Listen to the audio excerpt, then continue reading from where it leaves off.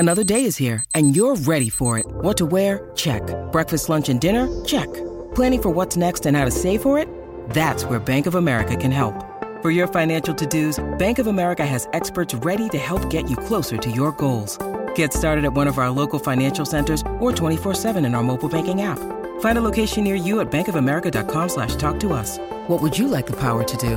Mobile banking requires downloading the app and is only available for select devices. Message and data rates may apply. Bank of America N.A., member FDIC.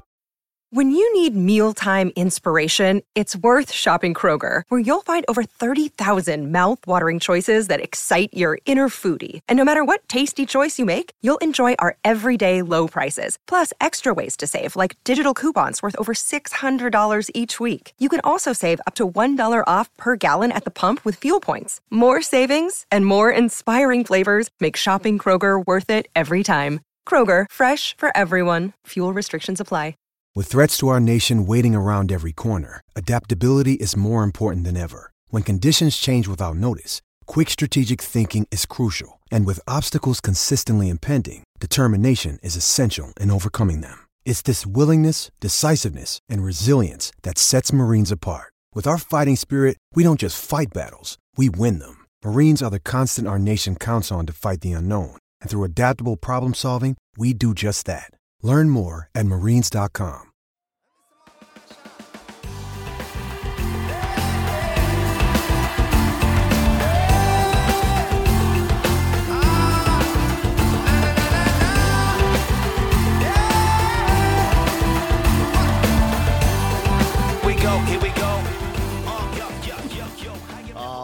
Right, welcome to Out of the Blue from Maize and Brew, part of the SB Nation podcast. For now, a podcast that has been compared to an evening with late 90s era Woody Harrelson.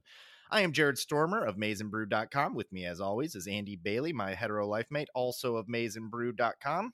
Andy, you two-legged land mermaid. How the hell are you? I'm good, man. Busy sports weekend, catching up on everything. St. Patty's Day festivities creeping in the air. The weather's getting warmer up here. I know it's great where you are. Yeah, pretty much year-round. Come summertime, it's time to bail out of this hellish place. But for now, things are lovely. We have a jam-packed podcast. So without further ado, let's get into it, brother. Let's start with some quick hits. Let's start with Ernest Hausmann. Are we thinking this is a good name or a bad name? I think he's immediately on the good name team. Let's start there. I think so, too, because when I say Hausmann, I just imagine screaming it. Like, I'm sure there's going to be some, like, house chant or something like that at the games next year. So it's like, I'm kind of with it. It's a little long. I don't know many Ernests, so I'm kind of dubious about that, but strong second half there. Yeah, other than the Jim Varney movies stretching from 1991 to 1997, which were a seminal part of my childhood, don't have any other Ernests in my life. Hemingway, certainly you and I will dabble into some of his reading, and yes, at least the alcohol part is an inspiration for a lot of our writing. But other than that, this is the most important Ernest in my life right now. But he's been listed by PFF as one of the top linebackers in the country. No Junior Colson. And I found that kind of interesting that people are looking at Hausmann above Colson right now. I kind of like it because Colson's really fitting in this middle gap, and upon rewatch, he gets out of position at some times, and it's over, and it's like kind of covered up with great safety play and great just secondary play in general. But there's just so much room for Colson to still grow. Like he was still he did more good than bad this year, and he's going to take another step. So I think playing with this guy is just going to elevate his game. Hausmann's just kind of a freak. To be that good as a freshman linebacker, you just don't see it. Most of them don't get on the field, especially the game against Michigan for evidence. So I think it's just going to a rising tide is going to lift all ships, and it's going to be a good thing for Colson in the end.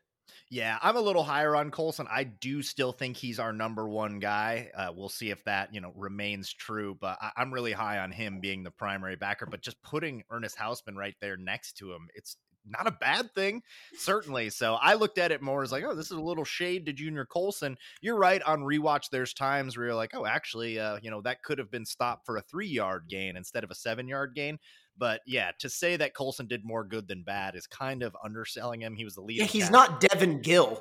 Yeah, Devin Gill. Hell eyebrows on Devin Gill, though. Let's not forget very, that. Very strong eyebrows. Hausmann kind of eyebrows. Yes, absolutely. Sounds like a good adjective. Yes, those are some Hausmann eyebrows, brother. No one's going to understand what that means. That's a cut for you and me and nobody else. Nobody else. You want to cook on hockey, man? We're getting into the dog days here. Looks like we've settled in at 4 despite kind of a shaky finish to the season.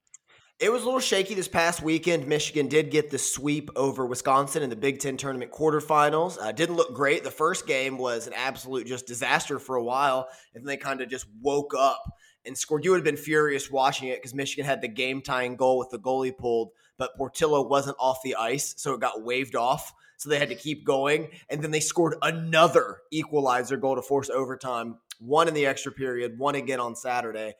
No matter what happens this coming weekend in the semifinals, it's now single elimination hockey against Ohio State. Michigan's going to be a number 1 seed in the NCAA tournament. So that's all that really matters here. They could potentially move up a spot depending on how everything else shakes out. But no matter what, even with a loss, according to Pairwise, which does the rankings for the tournament, they're locked into a 1 seed. Also, a decent chance that your Blackhawks end up with Fantilli, something that I've been kind of keeping an eye on. That is very much in the cards right now. Red Wings loaded up on draft picks, too. So, like, they could potentially stack some picks together and move up for him. I don't know if that happens a lot in hockey, but it'd be nice if he ended up on one of our pro teams. I'd enjoy that greatly. It really looks like it could be the Hawks. I wish him better because that organization just kind of needs to be burned down, then rebuilt. And they were trying to do a little bit of it right now for once. Finally moved Kane to New York. But it could be. Seems like Connor Bedard's locked into being the top pick and then Fantilli next. So if I got the Fantilli jersey at the NHL level, get the Hawks red or something, it'd be pretty nice.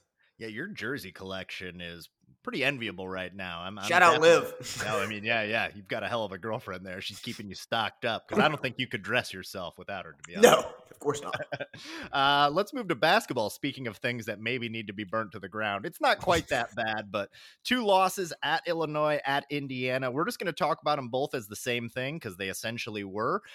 Basically like 10 other games that we've seen this season. This will go down as the almost season. There's no ifs, ands, or buts about it.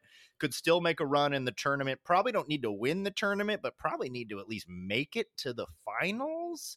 I mean, you need a deep run in the tournament in order to get into March Madness. But at Illinois, lost that one in double overtime. They blew a 7-point lead, and then we blew a 7-point lead in overtime. Should have won that in overtime. That game really, really annoyed me. I don't like Illinois. They have the grossest dude ever on that team. Like, when I heard before the game there was a guy that had caffeine poisoning from drinking 5 Monsters, I did not need to be pointed out who it was. I saw that dude Meyer, and I was like, yeah, that's the guy. That's definitely the dude that just crawled out from under the trailer park. He looked like he smelled like a 15-year-old's gym socks, like a pre-pubescent, mid-pubescent boy's gym socks. Did not like him. Don't like Illinois. Yeah. Any thoughts on that game? Matthew Mayer's definitely a big fan of like wintergreen and Mountain Dew. Like you just already know he's locked into that. It's hilarious. You didn't need to know that. You knew it was him. It wasn't Terrence Shannon. Yeah. Yeah, that game was frustrating for several reasons. Shannon being one of them, like he should have been on Michigan this year. And maybe that's the difference. Maybe Jalen Llewellyn's the difference that pushes this team over because Michigan is 2021 Nebraska football. We're about 10 shots away from being a really good team. 2021 Nebraska football was in every game. Should have beaten Michigan, should have beaten Ohio State, but always found a way to blow it down the stretch in the most painful way. And then again against Indiana, Hunter Dickinson played his ass off, playing the best basketball of his life this last month. So that's been really nice to see, but it's been wasted. So Michigan, they could sneak into the NCAA tournament with 2 wins since they play Purdue second, but I'm more on the line with you that at least 3 wins in the Big Ten tournament to get there. And if they get into the NCAA tournament, I'm going to be full tilt. Like, we're the hottest team in the country. We're going to win it all. Just go all the way in. Of course. Yeah, we'll go full heel on this thing. I mean, we never really bailed on this team. You mentioned Terrence Shannon and Llewellyn. I can go ahead and confidently say they get us at least 2 of those really close wins, or even one of these ones here at Illinois or at Indiana probably would have been enough to get us in. I think just having one of those guys, you remove Terrence Shannon from that Illinois game, definitely we're getting in. I mean, that's a double down right there. So extremely frustrating. Hard not to look at the big 3 who've been playing out of control over the last couple of weeks. Jet missed some time there, but just the duration of the season, Jet Howard's been really solid as a freshman. That's a legitimate big 3 with Dickinson, Jet, and Bufkin, and it is so fun when they're all clicking at the same time. And there was just some young player mistakes, especially at the end of that Indiana game. I feel really bad for Kobe trying to get the ball into Hunter Dickinson. I get that. He's the elder statesman. You want him to take that last shot, but that moment was yours, brother. There wasn't enough time for a pass, and you're one of those guys too. I think we would have been fine with any of those guys taking the last shot. And at Illinois, they drew up a pretty good a look, but it was for Joey Baker and he airballed it. So Franz nightmares. Yeah, some Franz nightmares. So basically watched the exact same game twice, and probably means it's the end of us this season, unless you want to watch the NIT tournament. I think you and I are probably going to go out and enjoy our lives rather than watch the NIT tournament. But I'll probably find a way to talk myself into it and be like, stepping stone for next year. We start building upon this, string them together. A couple here, got Rhode Island up on the docket. We can take them down. No, the one thing I really enjoyed from all this was after the game against Indiana, Kobe Buffkin's distraught, just sitting there, just like staring, understands that Juwan Howard comes over. And it was kind of like a very quick cutaway. But he's over there just immediately with a smile on his face, consoling him, basically letting him know you're going to have a lot more of these shots in your future at this level and the next. Like, keep your head up. And I like the vibes on the team right now. I really like the way they battled through together this season. And if they can bring back at least 2 of the 3, maybe 3 of the 3, that would be awesome. But it's like, it seems like things are really going in a right direction. This team just needs about 20% more to push them over the top. Yeah, and now like all 3 leaving probably might be in the cards. We said that Dickinson needed to improve with his 3-point shooting and his defense. Well, both have improved dramatically. That's probably, in my mind, a second-round player. Kellen Voss came on and gave a great comp, said that he could be a Luka Garza type. Well, I think he's better than Garza. He outplayed Garza every time, and that was when he was like a freshman and a sophomore. So, or no, just a freshman, I think, was the only time he matched up against Garza. Garza's been in the league 2 years now. So I think Dickinson does have a place now. I've shifted on that at the next level, but coming back next year, and if you can bring back, say, Dickinson and Buffkin with what you've got, that's a really, really good team. So I'm with you, man. Like, the vibes of the team, it sucks that they're not going to get a chance to show it in the tournament because there's talent. There's a bit of a cohesiveness. There's just late game struggles. That's really what it's all come down to. Like, they just can't buy buckets at the end of these games. And it's a shame, man. But, we'll see. We're going to be plugged into the Big Ten tournament, and, everything now rests on that. So good time to get hot. Speaking of getting hot at the right time, DJ Turner, good Lord, son, just made himself some money at the Combine, ran the fastest time there, the fastest time by a cornerback since 2003 with a 4.27 at the Combine. 2.6, excuse me. You and I were not expecting this. Neither was Mel Kiper, who said, I need to go back and rewatch the tape. He did not play that fast. That's what I just read that right now. And that's kind of what you and I were thinking, is like, didn't seem like he was that fast. Now, granted, you're not running at a full tilt sprint. You're usually backpedaling from that or kind of shifting sideways across the field. You're not going to be in a dead-on sprint with any of these guys, but that for sure is going to move him up. We knew he'd get drafted, thought maybe a day 3 guy, probably looking at day 2 now. DJ Turner is so close to being elite. All he needs to learn how to do is basically like 2 things on the outside. Is 1, bump. Like, you can't just run. It has to be bump and run. Like, you have to get a little physical at the line of scrimmage. And 2, just play with leverage so they don't keep running these fades outside of you. Like, keep them inside where your help is. So if he could do those 2 things, that was his biggest mistake at Michigan. He kept just trying to run with these guys at a full tilt, but brother, you don't know where the ball's going. Like, they got that advantage over you. You got to play with a little more technique, but athletically, we've known he's had it. And like, you'll see it in flashes, like how fast he comes up to make tackles. Like, he flies to the ball, but you never really see that breakaway speed because, I feel like there was a 3-game stretch in the season right before Michigan State against like Iowa and Indiana. He gave up at least 1 fade every game, just right down the sideline. Like, he would just fall and try to use his speed to catch up. So if he can stop being so reliant on that speed, I really do think he has a chance to succeed at the NFL and just like live up to the billing as a day 2 pick. Yeah, and we've seen guys that we were a little bit, tepid on. Like, I don't know about them at the next level. I think that's where we're at with DJ Turner. I don't think it would surprise either of us if he has a pro career that really expands on what we saw at Michigan. Like, clearly has the athletic tools, came in just under 6 foot. That'll work as a boundary corner. You'd like to be a little taller, but we've seen Jordan Lewis still sticking around. He's shorter than that. So certainly going to have his opportunity. I think DJ Turner at 4.26 is my what the hell moment of the week. Do you got anything else for what the hell is going on here? I got another one. We had the fastest and one of the strongest guys there. Mozzie Smith led all D linemen with 34 reps on the bench press, and he basically close gripped it because that's how Ben Herbert teaches it to preserve your shoulders. Yeah, he did 225 34 times. It looked like us just benching the bar. Good Lord. All right. So the combined Olu, Mozzie, Olu also had a hell of a combine, and DJ Turner. That's our what the hell is going on moment for the week. What the hell is going on? I mean, what the hell is going on? And let's move on because we have got a big podcast. One of my favorites that we do, especially in a good movie year when you can great season, great movie year. That's going to make this a lot of fun. We are going to do our 2022 season and movie awards. The reason we're throwing movies into this, I think you and I are fairly qualified to talk about this, and not going to talk ourselves up too much here, but I think we're a really good balance between watching some stuff, watching some of the films that come out and being really appreciative of their place in cinematic history. But sometimes we just want to go watch Fast and the Furious movies. We like to be entertained as well. I think we split the middle pretty well. So we're going to talk about movies. We're not going to get into the blocking of Yorgos Lanthimos movies here. We're going to talk about the stuff that everyone saw, mix that in with the football season awards. I think it should be a pretty fun discussion. Yeah, and we do this every year because it's a week before the Oscars. The Oscars are coming up on Sunday. You don't need to watch that to know what the best movies are. You just need to listen to this podcast.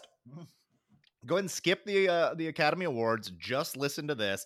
We're going to tell you what you need to see. The Academy, I don't know if it's a good Academy Award year, but it's a good movie year, especially if you were digging deep and watching some of the genre pictures.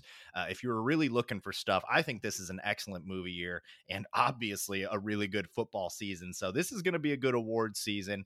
We're going to get into this thing right now. If there's movies that we miss, if there's plays that we miss, let us know. But, you're listening to us, so you think you at least have some trust in us, and we're going to try and respect that trust. And we're gonna touch on what we really think was the best moments and the best movies of the year. You ready to get this started, brother? Let's do it, man. I'm excited. All right, we're going to start with, I think, the best category movie-wise. I don't know about the best category season-wise, but this is the Jake Moody Award for Jake. It's literally called the Jake Moody Award for technical achievements.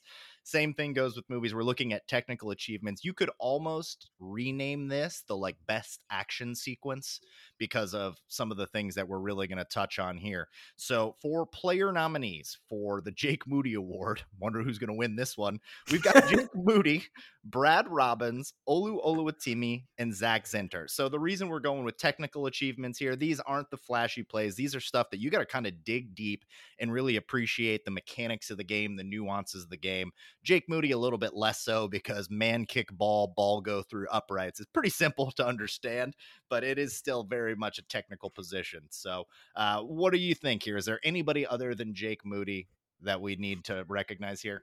There's some like Rod Moore, or even the details of really what Blake Corum does as a running back, but sometimes it can be really aesthetically easy to tell. It's Blake Corum run through a hole really fast. That's a good thing. It's it gets pretty simple. I do love your Freudian slip in the doc that, for our podcast prep that says the Jake Moody Award for Jake Moody. It's that's who's going to win it. This should be the specialist award, even if it wasn't for technical prowess. Jake Moody should win this. Yeah, it's going to be Jake Moody here. Brad Robbins kind of had a bit of a down year for him. I don't know what he is if he's going to the next level. Lost a lot of distance on his punts, but really accurate. So, if you want a guy that's not going to give up, he's not going to punt it to the return man in a dangerous spot. But I think we were expecting a little bit more on his punt average this year. Wouldn't you agree? Brad Robbins is going to manage the hell out of a Home Depot somewhere. I just know that. With that mustache, he kind of regressed as a punter, but he's a great person. He's one of the team leaders. Mikey Sainristil said he was one of the people he looked up to his entire time at Michigan. So maybe he moves into coaching, finds a realm there, but maybe he goes for life outside of football, because I don't know if the NFL is in the cards for him, but that mustache, that is an executive level mustache. Executive level. Yeah, if I'm going into Home Depot trying to buy some carriage bolts and Jake Moody recommends something, I'm not even questioning. Or Brad Robbins, I'm just either one. Yeah, either one. Jake Moody just comes up you should buy these. I'm sure, Jake Moody. But yeah, Brad Robbins, I think, has got a serious future at an Ace Hardware. But yeah, this is the Jake Moody Award here. For movie nominees, I think this is the strongest category. I really do. This was an awesome year for technical achievements. I think a lot of it is we're getting a lot of the, it's like there was a kink in the hose during the COVID year. So a lot of stuff like Top Gun Maverick was supposed to come out before. So we got a lot of movies that were kind of in production that came out in 2022. So let's talk about some of the nominees. We can even go a little bit more specific and pick an individual scene. So we've got Top Gun Maverick at the top of the list for good reason. Everyone saw it. I think my favorite sequence in it was the test run when Maverick had to do like to prove that run could be done. But really pick anything that was happening within those planes, and I'm pretty in on it. Yeah, anything in the sky, like anything up there. Like I think some of the best moments happen later on with just the emotional pulls. But for the technical achievement, if you have Tom Cruise involved in a movie and it's going to take place in an airplane, it's going to be crazy. If Tom Cruise just did Gerard Butler-esque movies the rest of his career, those would be bangers because he'd be doing all the actual stunts. It's like, Tom Cruise, you can't set yourself on fire and juggle snakes. It's like, yeah, I can. I'll do it right now. Call that a Tuesday. So yeah, anytime he's in a movie, a Mission Impossible, a Top Gun, there's going to be just crazy technical aspects of it. Yeah, and enjoy it while you can, because he's surely going to die within the next 5 years doing one of these stunts. Like, he has to have a death wish. And yeah, the fact that they actually got these actors up into the air in the planes, like very, very impressive. So next, got Everything Everywhere All at Once. Pick anything in the back 2/3. I'll take the Everything Bagel. World collapses into a bagel, but just an extremely impressive movie technically. Really, really experimental, tried some things, and you and I both like when you're not afraid to try something different. Yeah, just, take swings, be ambitious, especially with original IP. This movie just kind of blew me away with like different directions it went, the originality of it. I did tell you it kind of reminded me of, I think it was 2001's The One, starring Jet Li. It's kind of got some parallels there. Definitely a better movie because that movie, it sucks, but it lives forever on my shelf in Blu-ray. So it was fun to kind of get some of that storyline back. But this is one everybody should check out because I think it's got a little bit for anybody involved watching it. Yeah, this is a must watch, I would say. I think that this is a movie that'll be in my life for a while. I waited to see this one, just watched it the other night. Glad I purchased it. It will be rewatched for sure. Next, Avatar 2. Let's go ahead and go with the whale sequence towards the end, but really any sequence. The whole thing, very technically impressive. James Cameron just still in his bag. It really wasn't for me. I'm not the biggest Avatar guy. Kind of reminds me of just watching a screensaver. I'm more of a plot character development guy, but if you want to just go escape for 3 hours and 30 minutes, however the hell long this movie was, it's great escapism. Yeah, it's beautiful to look at. Like, so if it's just going to be devoid of certain things you want from it, it's at least good at what it's trying to be good at. And that should be recognized in this. And especially like James Cameron, when it comes to technical aspects, like, come on, he puts out a movie, he's going to be nominated. Yeah, you and I are big Cameron guys, even if we don't love all of his choices and think he probably, I don't know if you agree with me, probably better served other than Avatar. I'd like to see him doing some other stuff, but he loves that world, man. He loves visiting Pandora. That's just what he's into right now. Next nominee. This is one that maybe not a lot of people saw. It's on Netflix. You can go check this one out. It is an Indian film. It's not a Bollywood film. It's an Indian film. It's called Triple R, RRR.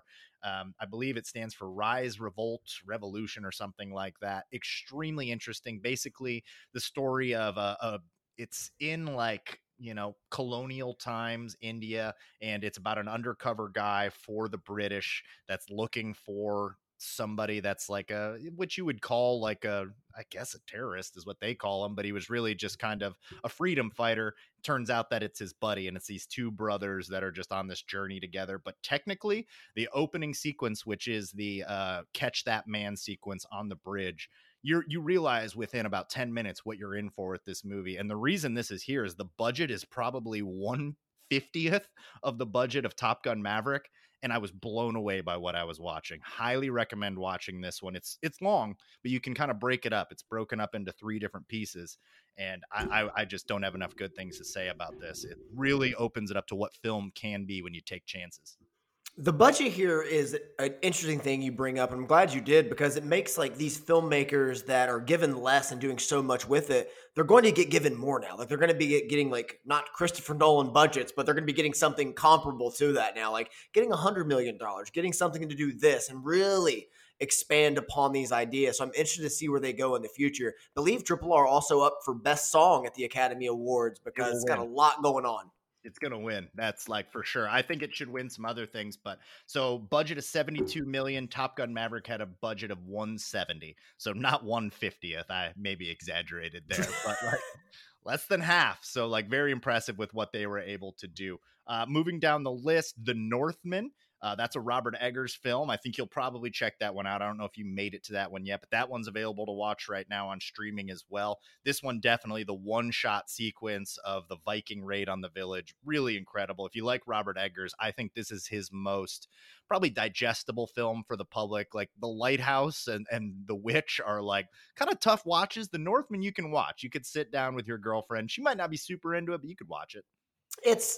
He does such a good job of living and inhabiting the worlds where he's filming, but that can also make it hard to get in and understand everything because it can be like the correct dialect, the old English language. It can be tough to translate and just tough to understand. Yeah, so this one's definitely a lot more accessible. Like I said, maybe not as much for the women, female audience out there, but the men are just going to come away loving this, just walking out flexing. Yeah, absolutely. You're going to want to go raid your own village in like Iceland after this one. Last two, Damien Chazelle's Babylon and Jordan Peele's Nope.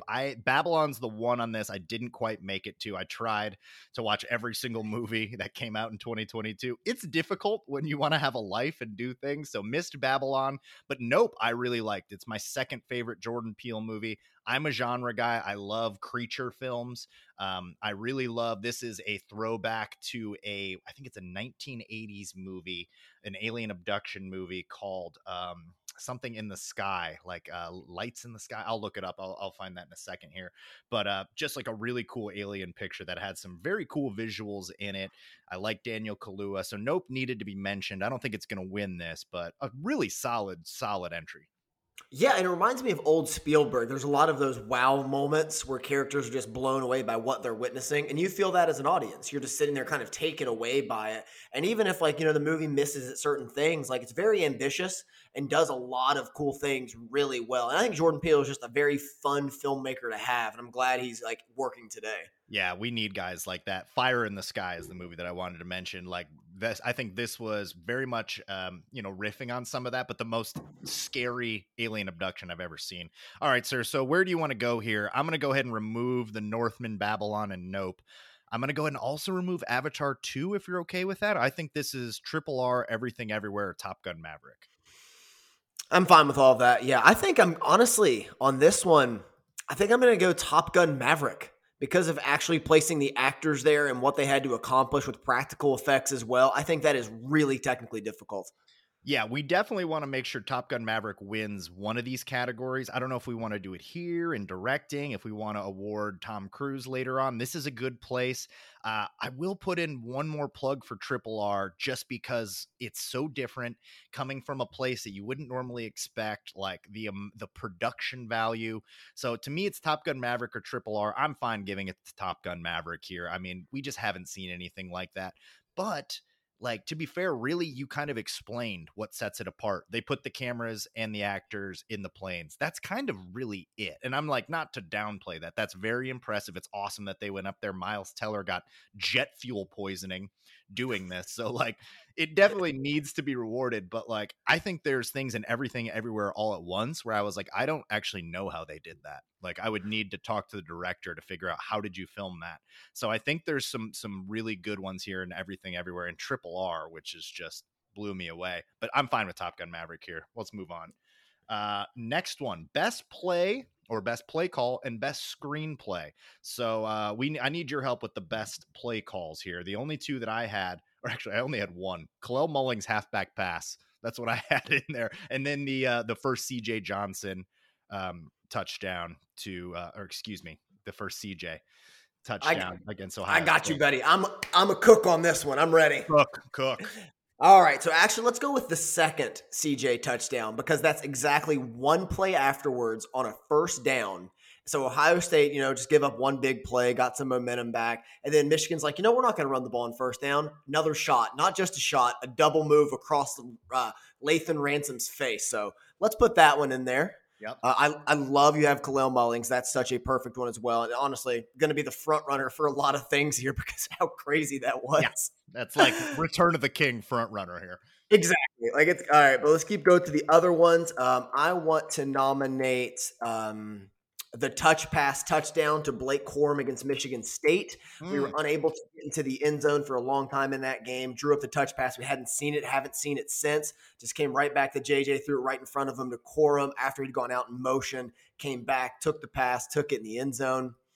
Another nomination is going to be Blake Corum's touchdown run. This is kind of a nerdy technical one on the duo play against Penn State because it came one play after Donovan Edwards ran a pin and pull on the outside. So now you got the whole defense thinking about that. And now you come right up the middle with a duo play. It's a completely different concept. It was beautifully executed and just the timing of it was masterful. The next one I'm going to nominate, down by 1, 4th and 3, 57 seconds remaining and no timeouts. You run a pick play to the outside to Isaiah Gash for your season. Oh, yeah, that's probably the best competition for Kalel Mullings. That is a really good call. That's where we went back to him after he had had the drop, right? Exactly. He had the drop on the previous possession. I believe it was on 2nd down. So coming back to him here. And then the final nomination, I'm going to go with the flea flicker touchdown to Ronnie Bell immediately following the Mikey Sainristil interception against TCU. Yeah, that's a really good one. I mean, we don't want to take away from TCU just because of how that one finished. It was still an exciting game, a lot to be taken away. In doing this, I didn't have time to go back and rewatch this entire season. I was trying to cram for movies, so at least one of us had seen the movies. I knew you were doing your homework on the film. Oh, yeah.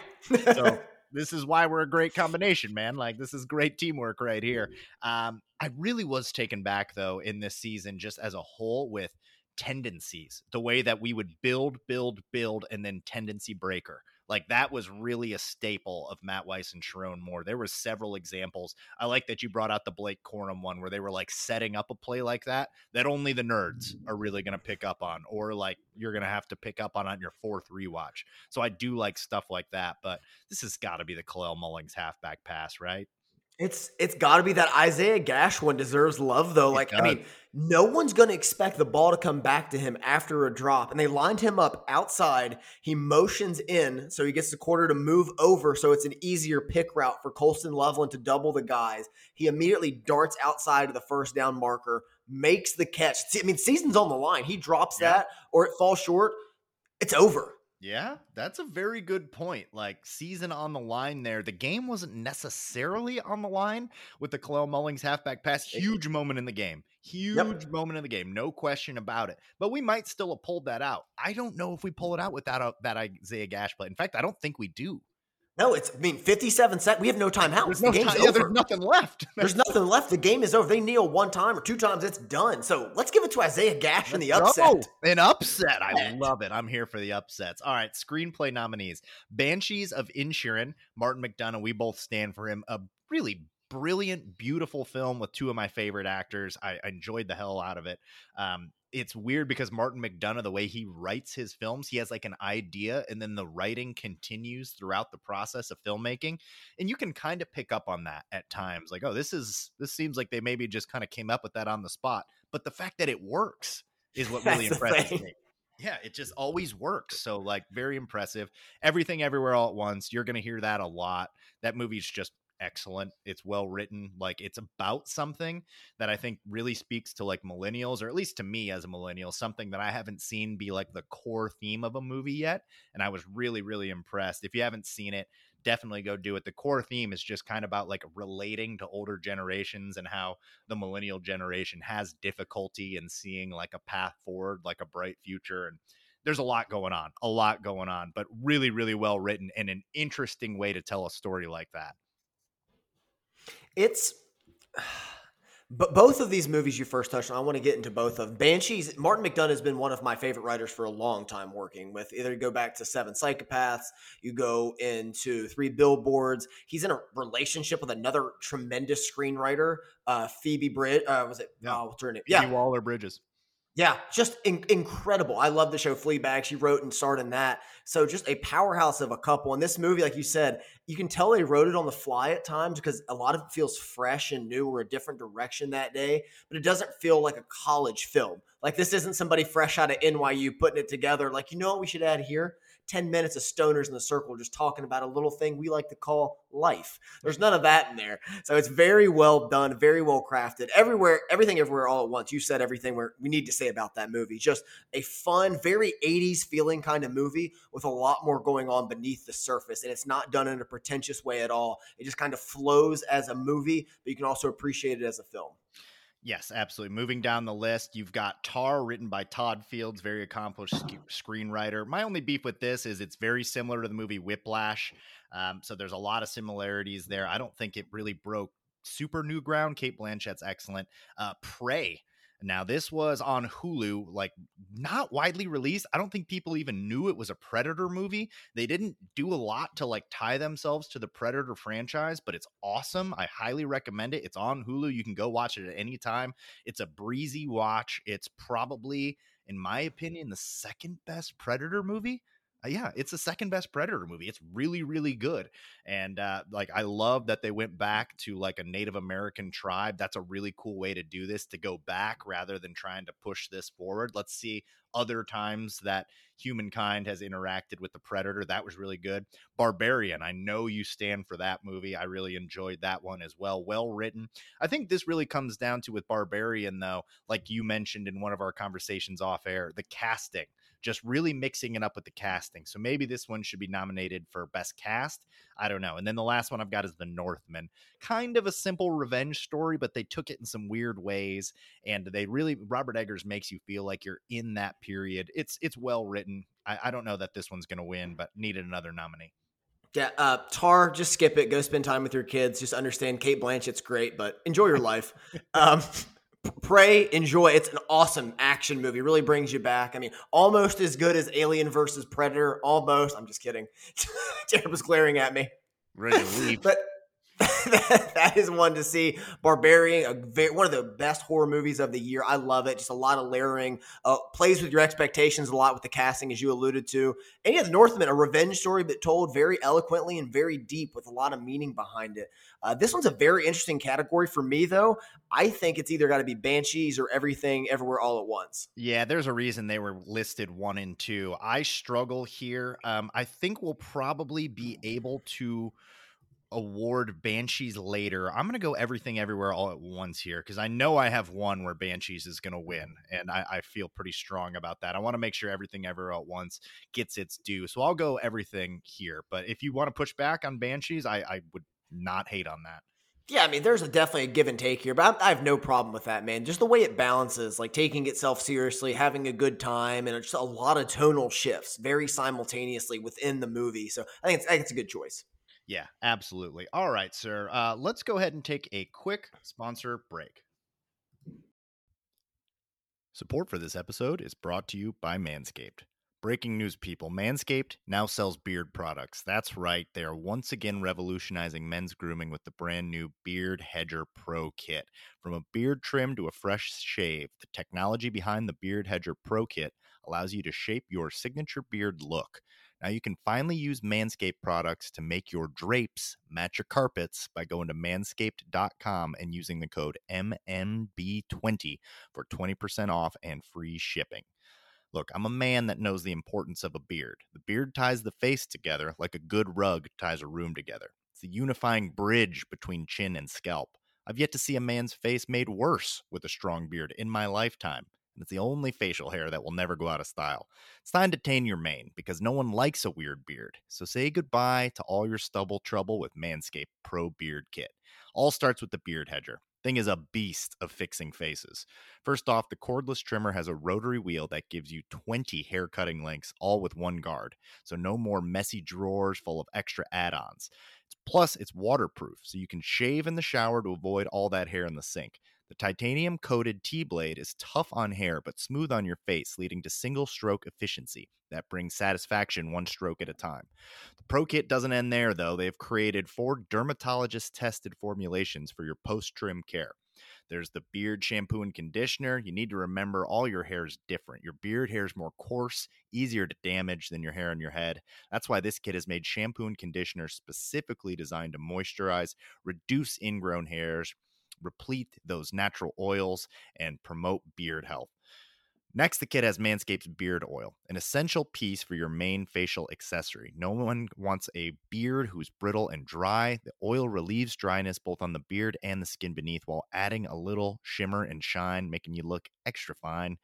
Cap off the kit with the Beard Balm Pomade Shape Style Moisturize. Tame your sculpted look. Pro Beard Kit also comes with 3 free gifts, a beard brush, comb, and scissors to ensure your beard is ready to impress. So get 20% off and free shipping with the code MNB20 at manscaped.com. That's 20% off with free shipping at manscaped.com using the code MNB20. Manscaped Beard Hedger, 1 stroke, 1 guard, 20 lengths.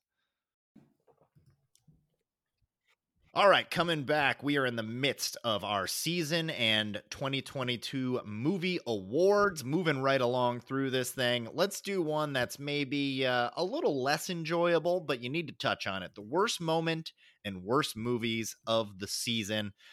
Worst moment nominees. Let's get through them. Roman Wilson overturned touchdown into the Khalil Mullings fumble. This is like a twofer right there against TCU. I don't want to talk about it any more than that. J.J. McCarthy pick 6 number 1 versus TCU. The Blake Corum injury. J.J. McCarthy pick 6 number 2. DJ Turner missed tackle against Quentin Johnson against TCU, and the tunnel incident against Michigan State. A lot of TCU moments represented here, and that's going to happen when it's your only loss. Which one's standing out to you? I think it's a 2-horse race here between the Corum injury. It kind of gets written a little bit better, though, because you know what happens after the team really weathers the storm. But in the moment, though, felt like our life and season was over. You and I were texting like, anybody but Corum, please. Like, we are so close to this. He's so close to this moment for himself, was killing. We often forget that. He had over 100 yards of total offense in the first half. Michigan's driving at that point. You're in field goal range no matter what. So gets injured, fumbled, all the momentum. Everything is dying at that point. And the other nominee I want to select here and highlight is the Roman Wilson overturned touchdown to the Khalil Mullings fumble, because it's the exact possession after the disastrous Philly special fail on the goal line. So now we're in, you think you have a touchdown. We are back in this game. Things are turning around. We're rolling. Nope. Overturned. You thought. And then we're going to run the ball, and the snap is weird. Olu's weird. It goes to Mullings. He fumbles it. And yeah, I think that was the exact lowest moment of my life, because it felt like we're going to lose this game. You're correct in that this is a 2-horse race. Like the J.J. McCarthy pick 6s, while really egregious, like he also came back himself and played extremely well and like did not let those, determine the way the rest of the game was going to go. So props to him for that. I don't want to I really don't want to shit on him here with that. The Blake Corum injury beyond his control and the Roman Wilson one feel like both of them, if either one goes the other way, we win TCU, right? Like if we have a healthy Blake Corum, we win. And for sure, if the Roman Wilson touchdown counts, we win. So I think those are probably rightfully your 1 and 2 there.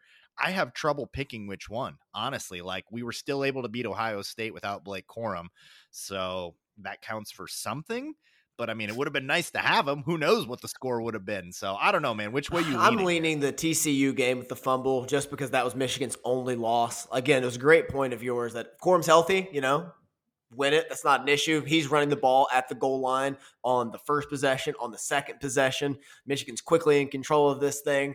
But it's got to be this, because it was so deflating, because you had such a high – we were fist pumping everywhere. You just feel it collectively, but then it gets taken away, which it just felt like highway robbery. And then the fumble. And it's like, you got to be kidding me. You've just got to be kidding me. Yeah, I think I felt worse with the Blake Corum injury because, it's too. You feel bad for the kid. We might lose this game. Yeah, we might lose this game. We might lose Ohio State. We might lose the Big Ten championship. And I freaking love Blake Corum. We all love Blake Corum. You don't want to see that. And that should have been the first thing I mentioned. That's obviously way more important, his long-term health. But I'm fine with going with the Roman Wilson overturned touchdown here because of how well we responded with the Blake Corum injury there. And he was still on the sideline being a great leader. No one expected anything other than that. So, yeah, let's give it to the Roman Wilson overturned touchdown because of what it led to. And just like the Academy Awards and movie awards, sometimes you need to look at culturally, what did it mean for the bigger picture? And for the bigger picture, that one Yeah. probably meant more, because we definitely still could have beat Yep. TCU without And Corum, the Corum for sure. one, there's a silver lining that now he's coming back for a Heisman run in 2023. There you go. Yeah, I don't think there's a movie equivalent for that. Like, oh, well, Coppola didn't win for Godfather 1, so we got Godfather 2. Like, there's nothing to really compare for that. So, yeah, I'm fine with that. Movie nominees. There were some bad movies this year, no doubt about it. Thor, Love and Thunder, Jurassic Park Dominion, Amsterdam by David O. Russell, Morbius, which is laughably bad. So laughably bad that I don't even think good it should be in at this that category, point. 'cause yeah, exactly. Black Adam, The Glass Onion, which is maybe controversial, wasn't a horrible movie, but certainly not on the level of Knives Out. And then Moonfall. But Moonfall, I think, knew it was a bad movie, so I don't know about that one either. I think this one's got to be in the top 4. Yeah, I was going to say, we got to quickly remove off like Morbius, Onion, Moonfall, because they seem kind of in on it, except for Morbius, where it's just so bad. It's just like, I'm having a good time because it's terrible. Right. Amsterdam just felt like David O. Russell being like, how clever I am. I'm going to write this one. I'm going to do this. I'm going to do this. It's like, no, none of it works. It sucks. It's convoluted as always. Like, he's just really lost his fastball the last couple years. And speaking of losing your fastball, Thor, Love and Thunder, dear Lord. Oof. Bad. Just bad. Almost unwatchable. Taika Waititi, a guy that both you and I were really high on, seems to have been sucked into the Marvel machine. Really tried to just recycle what he did with Thor Ragnarok, which I really like. I think it's like a Flash Gordon space epic that, stands up still. You could still go back and watch that one and enjoy it, even if you don't want to watch the rest of Marvel movies. But Love and Thunder is just regurgitated crap. To me, this one is, you also have to think about expectations. Like, I think people thought Thor would be good. They thought Jurassic Park had a chance. Amsterdam's David O. Russell, maybe there was a chance. I saw the trailer for Morbius, like, pre-COVID, and I was like, that movie's going to suck. Mark my words. You can go find the tweet. I tweeted this the second I saw it, like, that is going to suck. So that one, go ahead and remove it. Like, had no expectations. Amsterdam, let's go ahead and remove that. I'm not a David O. Russell guy. I think that he's really fallen out of favor. He's got some good movies, don't get me wrong, but he's really fallen out. I think this is a 2-horse race, Thor or Jurassic Park. Jurassic Park upset me on a molecular level. I know this one hurts you because you love Michael Crichton. He's your favorite author, and you love Jurassic Park. You love that they're bringing the nostalgia factor, bringing Alan Grant and everybody. You're like, yes, this is giving Jared everything he needs. And then the movie's just bad. Like, there's just no way around it. It's just bad. It devolves into like some attempt at a Fast and the Furious or a Bourne movie in the middle, and Chris Pratt's out just kung fu fighting, and there's velociraptors around. I'm like, what are we doing here? This is not Jurassic Park. This is the winner. It's Jurassic Park Dominion. Terrible movie. If you have a choice between watching Jurassic Park Dominion or Tar, please just go outside. Like, don't watch either. I'm going to eventually watch Tar too, and then I'll text you how much I hate my life afterwards. But I have to see it. I have to see everything that's nominated every year. Although, like, there's still some I haven't gone back and watched. So maybe this will end up being one of those where I'm like, I know. Yeah, I'll never get the me. time I watched Roma back. Oh, that was awesome. Glad I watched that for the cinematic purpose. Good time. All right, let's move on to Coach of the Year, Director of the Year. Coaching nominees. This is a strong category for Michigan. So we'll give a game or like a situation to where that coach really shined. So let's go Jesse Minter versus Penn State. You could go Jesse Minter several games, but we'll go Penn State in this one. Sharon Moore, just a season award, I think, for Sharon Moore probably, or you can pick a game. Penn State, again, probably a good choice for Sharon Moore, 418 rushing yards. Jay Harbaugh, season achievement award, I think, for what Jake Moody did.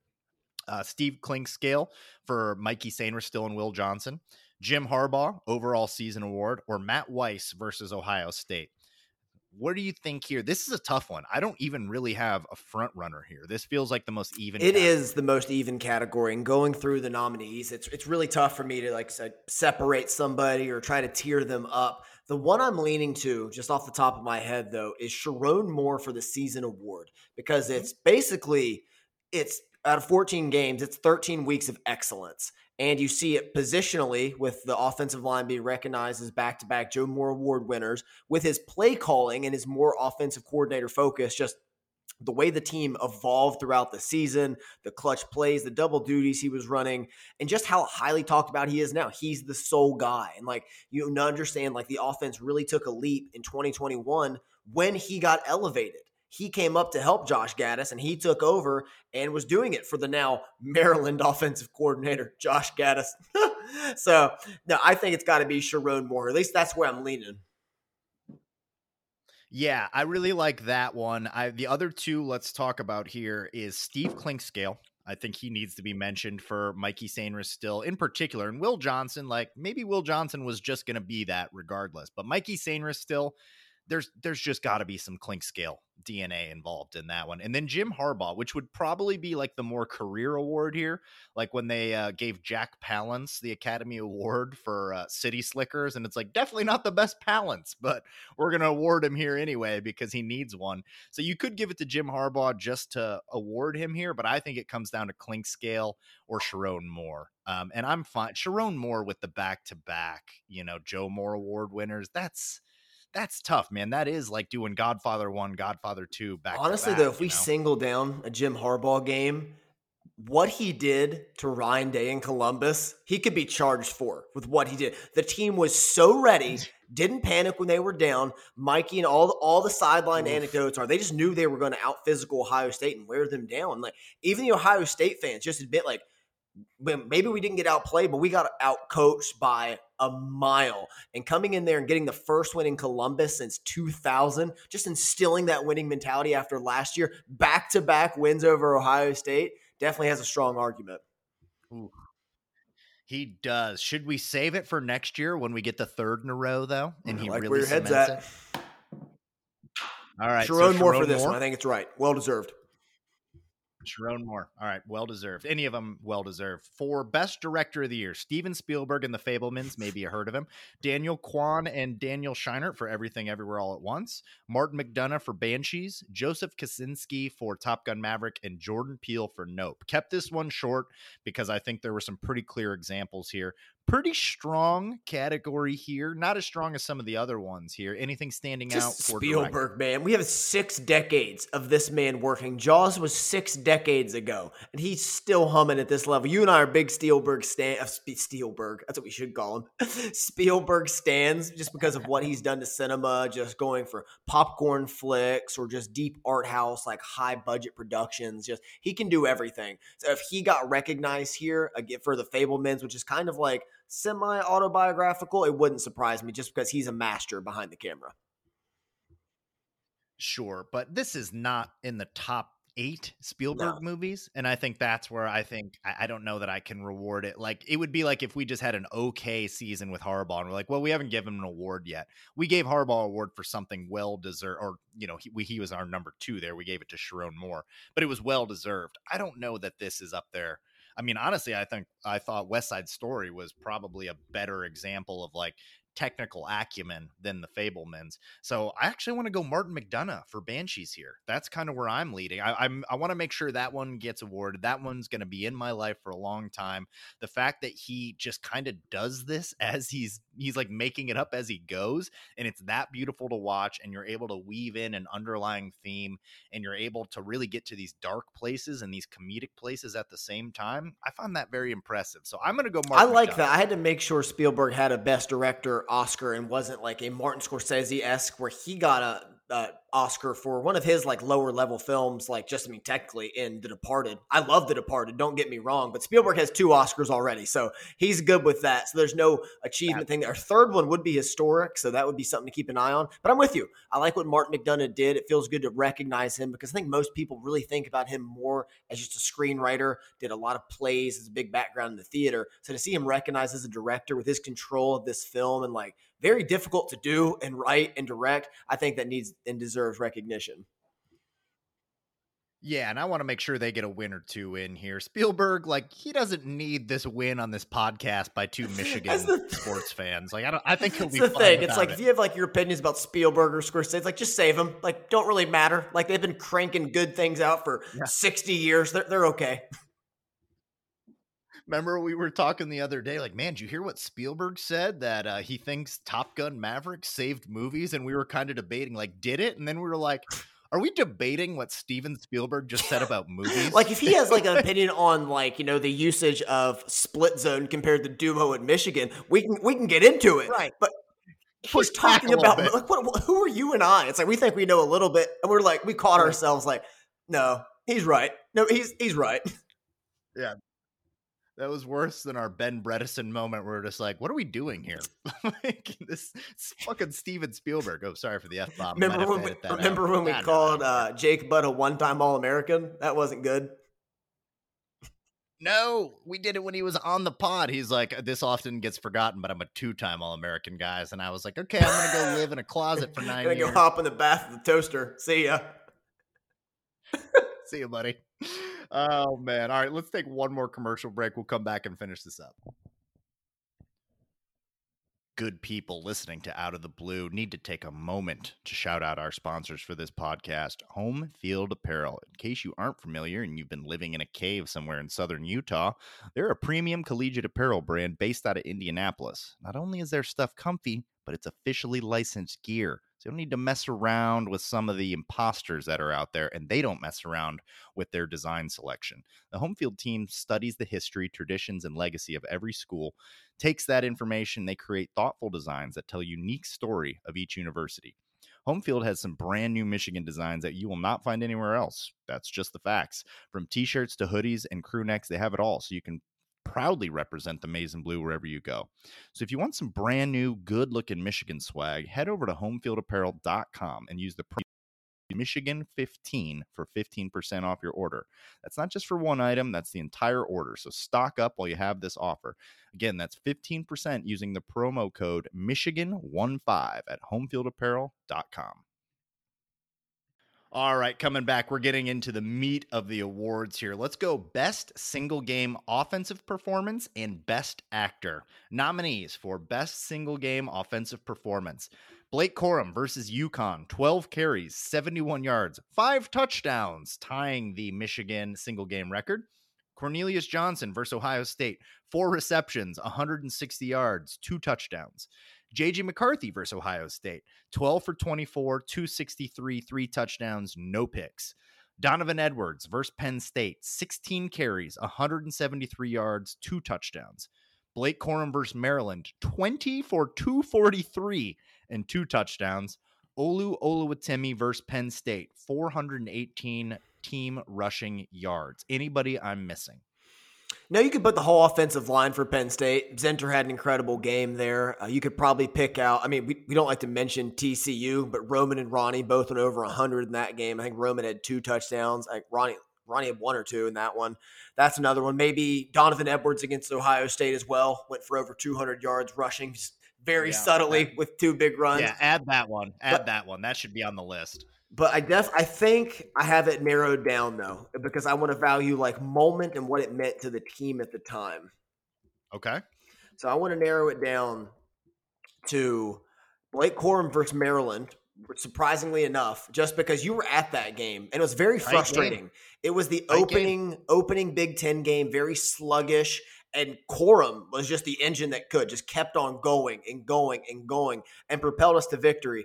But my favorite, my front runner, the one I want to go with, the one that separated the season is J.J. McCarthy against Ohio State. Interesting. I had a third one that I thought needed to be touched on here. Part of the apology tour, Cornelius Johnson versus Ohio State. It's true. It's got to be. It's those two. It's those two in that game there, because I think they're very simpatico. Like it's that, because you can't have one without the other. And just like you and I had a fun conversation about into Ohio State. If Cade McNamara is the quarterback, is the season the same? And we're like, I think it is, because the team is so heavy on the run, not asking JJ to do a lot.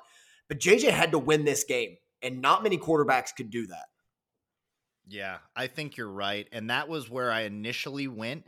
But I was like, man, like without CJ making those plays, and a lot of that was just CJ. The double move, all CJ. Escaping from the tackle initially to break free for, 50 plus yards after the catch. That was all CJ.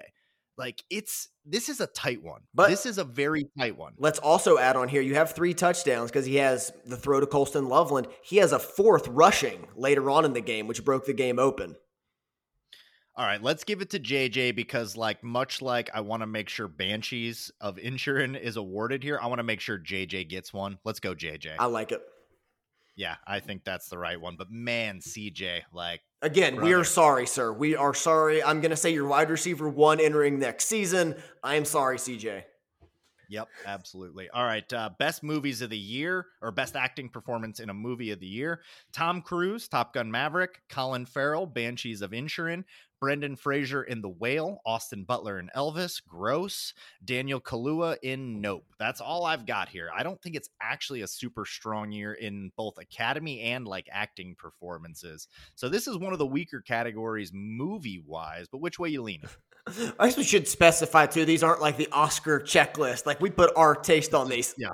This is not the Oscar nominees. This is Andy and Jared's pick of what should be nominated, which is probably more accurate, honestly. We would have had Jake Gyllenhaal nominated in 2014 for Nightcrawler, but that's neither here nor there. I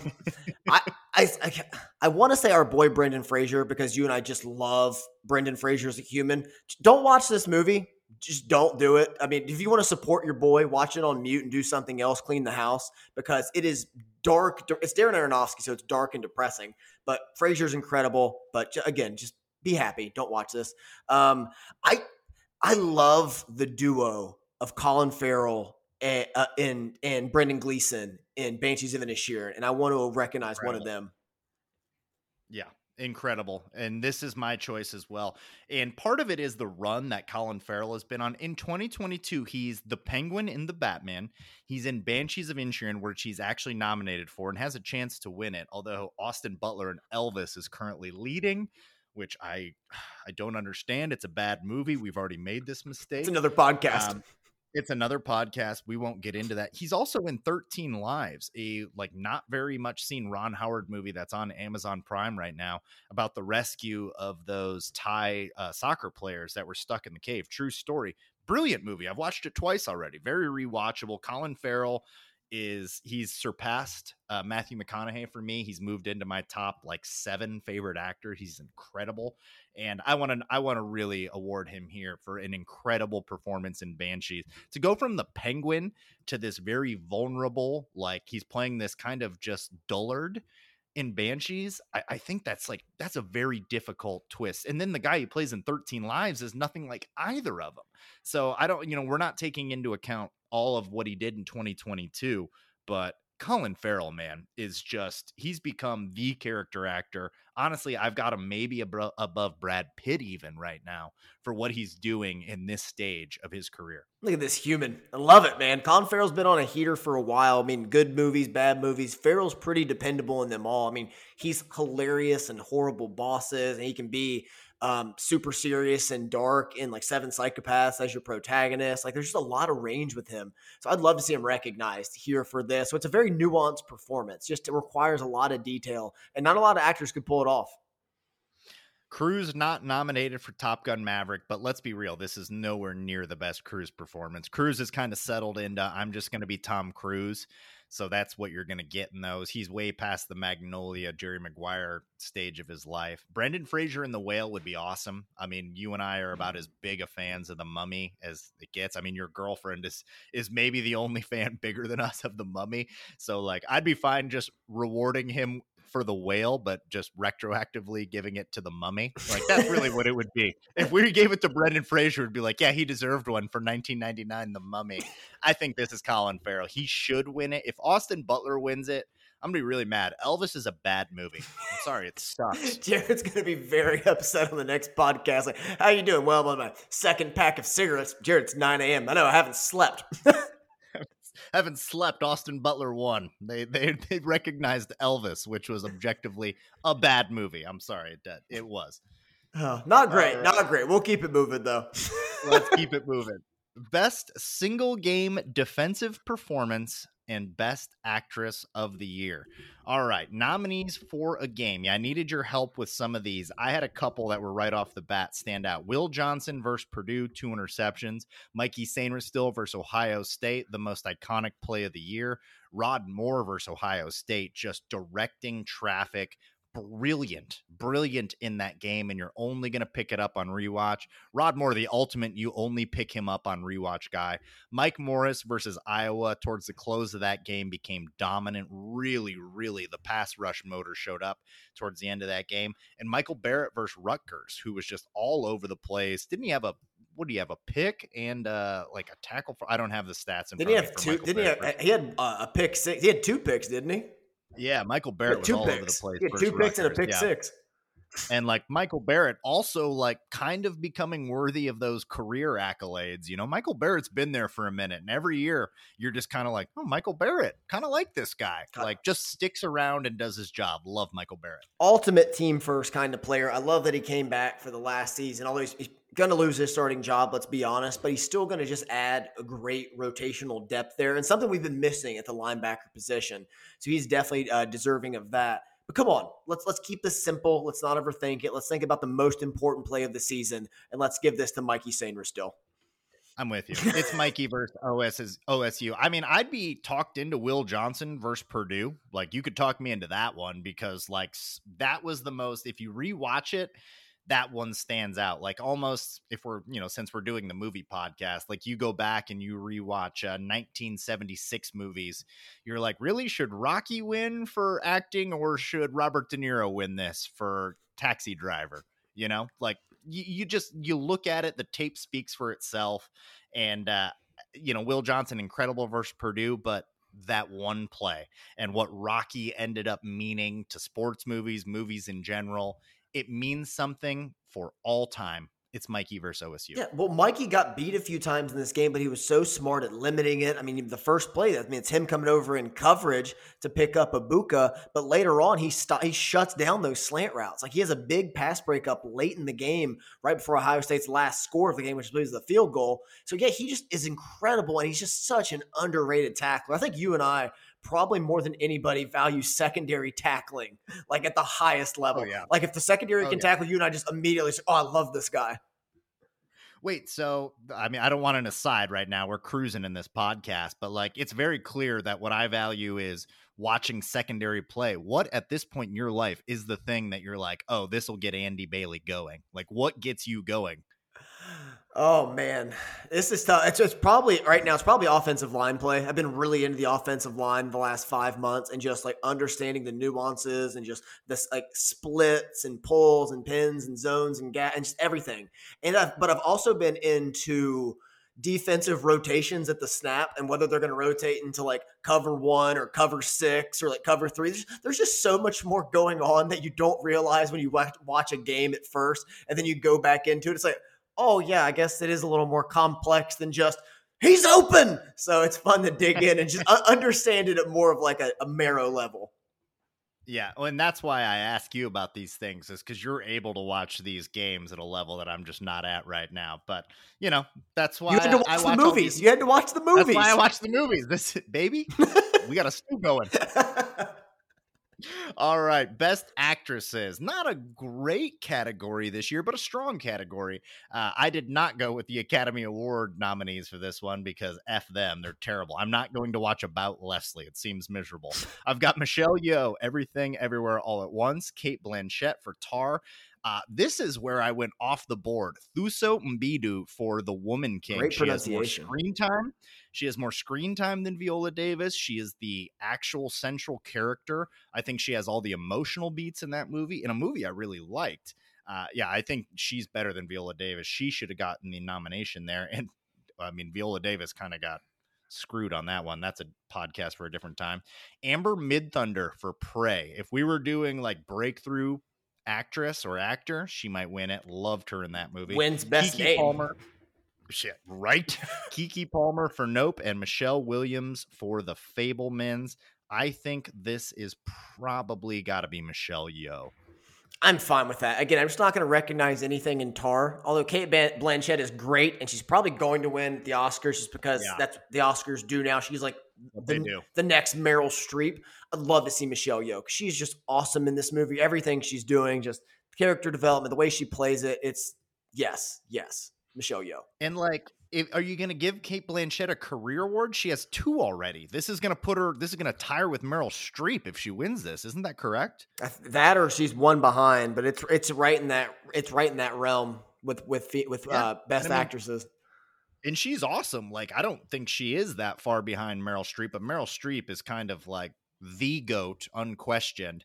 And I don't know that Tar is going to be remembered. Like, I just don't know. And I think Everything Everywhere All at Once. And Michelle Yeoh's in, like, I don't know, 5 of my top 100 favorite movies. Like, she's freaking awesome and has been awesome for 20 years. Like, I absolutely love Crouching Tiger, Hidden Dragon.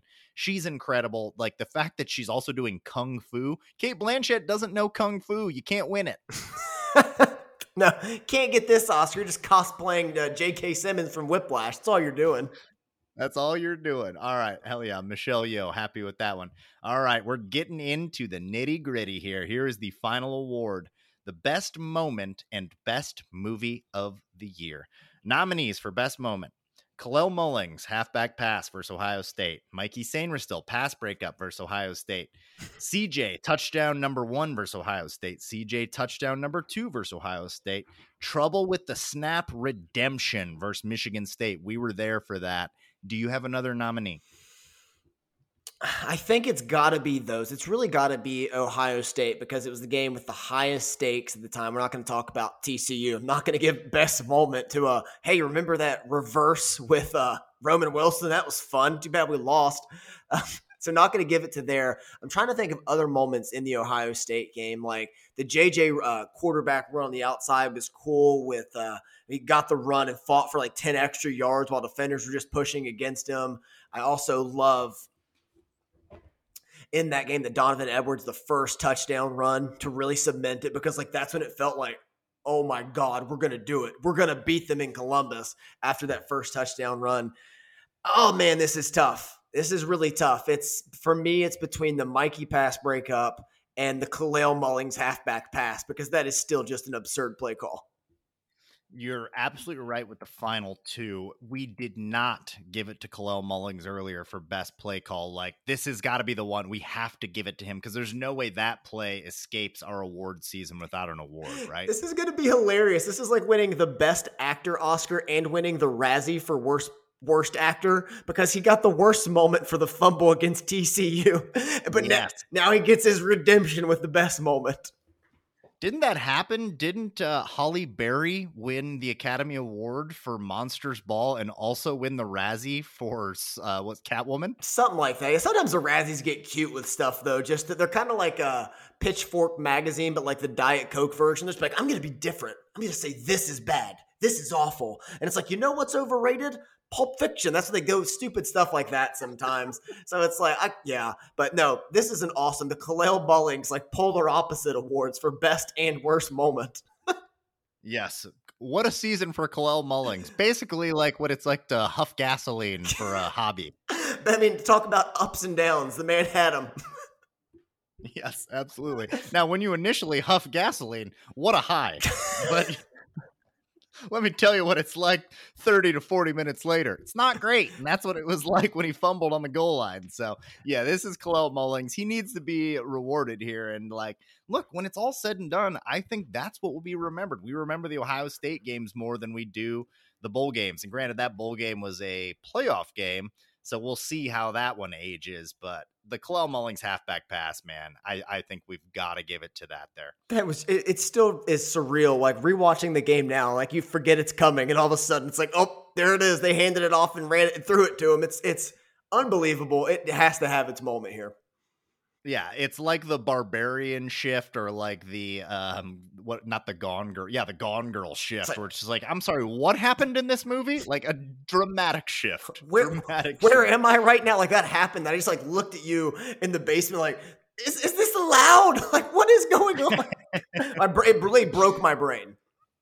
Yes, absolutely, man. All right, so nominees for best movie of the year. This actually is a really strong category. Like I said, good movie year, not a great Academy Award year, but if you're digging deep, some real good selections here. Top two, Top Gun Maverick and Avatar 2. Not digging deep there. Huge box office success. Most of you listening to this probably saw one, if not both of those. Banshees of Inisherin and Everything Everywhere All at Once. Going to be Oscar darlings, both really good. I think above like your average Oscar fare. Like these are going to be revisited for me. So I would say elevates this year as an Academy Award year just from these two. Let's throw Megan in there, which was a really widely loved horror movie that I did not see, but a lot of people seem to stand for. Wakanda Forever was a big cultural piece, like meant a lot. Probably, one of the better, an okay Marvel entry. Triple R and Prey. Anything else that we need to add for movie of the year? Oh yeah, if this is our list, let's get rid of Megan and Wakanda Forever and let's put Barbarian and Nope on there. There you go. I agree. This is our list. I like those more. I'm trying to speak to the audience a little bit. I know Megan people watched a lot of people saw Wakanda Forever, but yeah, Barbarian's a better movie than Is it Megan about like a doll? I think it's about a doll that becomes possessed, or I don't know. Sentient? No, I don't know. Yeah, it's like a robot doll that murders people. Yeah, I don't know if that should be on there for best movie of the year. It wasn't going to win, but yeah, I'm happy to remove that and put Barbarian and Nope on there. I like that. So we've got Top Gun, Maverick, Avatar 2, Banshees, Everything Everywhere at Once, Triple R, Prey, Barbarian, and Nope. You could throw The Northman on there, but that's not going to win. So, all right, I'm going to go ahead and remove Avatar 2. I'm going to go ahead and remove Barbarian, Nope, and Prey. Yep, that's good. Yep, so we're down to Top Gun Maverick, Banshees of Inisherin, Everything Everywhere at Once, or Triple R. We already awarded Top Gun Maverick. I don't think it's as great of a movie. Like, it was a cinematic event. You had to go see it in theaters. It brought people back to the theaters. What it meant was great. I don't know that this is going to be in my life forever. I just don't. I don't think so for me as well. A great movie, probably, fired up with the family, sitting around eating pizza one day. But, it's not going to be something I revisit frequently. Go ahead and tell you my favorite movie of the year, and what mine would be here would be Everything Everywhere All at Once. That would be mine. To me, it's between that and Banshees of Inisherin. I don't really think there's much of an argument. I think the Academy will probably be deciding between these two and maybe Tar because of that's just how the Academy works. But Banshees and Everything Everywhere, these are what they should be looking at. These are what you should be looking at if you like movies, but also want to be entertained. Yeah. Like, you won't hate your life after watching either of these. You'll enjoy yourself. Banshees is dark, but it's, there's a lot of really good movies that are dark. If you like Taxi Driver, that's pretty dark. The Departed, one of my all-time favorite movies, pretty dark ending. Yeah, The Dark Knight is kind of dark. If we're just talking about different shades here, yeah. So a lot of great movies don't end with a super positive note. So I'm not going to remove Banshees because it really devolves into some darkness there. This is tough, man. This is tough. Tell me where you're going, because I literally have been thinking about this for 2 weeks. Since I saw Everything Ever at Once, which was 2 days ago. I don't know yet. That's where I lean. I've had a lot more time to sit with it, though, because I saw it about a month and a half ago, and it's just stuck with me because I love 80s movies. I love the feel of it. I love the complexity of the tones, the shifts, the creativity. I understand the love for Banshees. I love both movies, but just for me personally, on our podcast, I'm taking that one. I'm with you. That's the winner. Everything Everywhere All at Once. It's about to clean up at the Academy Awards. It might win Best Picture, which would be absolutely astounding because it has a dildo fight and hot dog fingers in it. And if a movie that gonzo somehow comes out and wins over the Academy Award, which is just a bunch of white-haired or bald old white men, really, this is not the group of people that you would expect to tune into a genre picture about kung fu and traveling through universes and just infinite possibilities. It might win, and I think it should win. It literally brought me close to tears, and the only other thing that's done that is Ohio State victories. It deserves its time in the sun, and I'm fine with that. Everything, everywhere, all at once. Let's go. I love it, man. It's just it's a fun year to have a movie that enjoyable, that available, so everyone can see it and kind of be a part of it. Like I know the Academy Awards have lost some steam and like don't mean as much as they used to, but it would still be so cool to see a movie like that take home Best Picture. When you had previous years when there was like Nomadland and The Power of the Dog, which no one has talked about since those came out. It sucked. Yeah, it sucked. Not good. It was terrible. And like, I force myself through a lot of these movies every single year. I'm like, all right, it was nominated. I've got to see it. And sometimes you're like, oh, I'm really glad I went and checked that out. I wouldn't have checked that out. But normally I'm like, this movie is miserable. And this is for people that hate their lives. That's a lot of the Academy Awards. So like, to have movies that I enjoyed, will revisit, kind of leave you thinking about it. And like, well, definitely both with Banshees and Everything Everywhere, I thought about them for days after. Everything Everywhere is still on my mind. I'm probably going to rewatch it tonight. Like, it's that good. So great movie year. And I think those are really the pinnacle of this movie year. They set themselves apart, and I am totally fine giving it to Everything Everywhere all at once. We're about to close this out, but couple Oscar predictions. Any like surprises? Who do you think wins a lot of these? It wouldn't surprise me to see Brendan Fraser pull the upset in that category. I know he's been discussed and he's kind of been one of the names really floating around. I could see it just because he's such an awesome person, and just this is such a drastic change in role for him. I think Everything Everywhere All at Once could clean house. I think it could be a big run, like an 8-9 kind of Academy Award night. Like you see the technical ones early. Is Nope nominated for cinematography? I'm not positive about that. It should be. Jordan Peele is one of our best directors right now. He's absolutely like just one of the best guys that we have going. He's like a season ticket guy for me. Whenever he puts something out, I'm going to go see it. And he's one of the few guys that is able to do this, like write his own thing, create his own thing. Him and Martin McDonagh. That's why I love this movie year, is you get these movies that are like, hey, I'm doing something a little bit different, and it's going to go out. It's going to have big actors in it. And whether or not people respond to it, I'm doing it regardless. I love that. And we need Jordan Peele's in this world. Have to have him. Yeah, well, unfortunately, Hoyt is not nominated for cinematography, but Roger Deakins is. So bet on Deakins. It's always a safe one there. Did Sam Mendes movie that nobody saw, but it's whatever. Glad he's still out there making them. Do you have any predictions?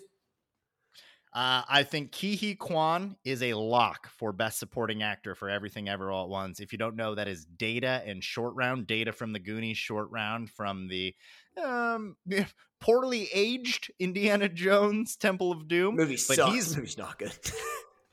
Keep going. I'm not quite that anti as you are, but he was a huge part of my childhood. I watched the Goonies and Temple of Doom a million times, and then I didn't see this kid until he was a 50-year-old man in this movie, and he blew me away. That guy's going to win it. I think you're right. Everything Everywhere is going to clean up. I'd be very upset if Austin Butler wins Best Actor. I think he might, though. Not a good movie. It's the worst Tom Hanks I've ever seen in my entire life. It took him down a peg. I didn't think that was possible. I was like, Hanks is already where he's at. He can't go down. He went down a peg with that movie. It is bad.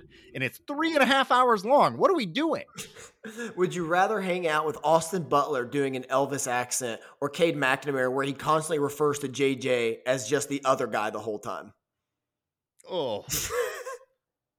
I'll go Hanks because of what he did outside of that. Like, Cade doesn't have quite the resume of Tom freaking Hanks. I said Austin Butler. Austin Butler.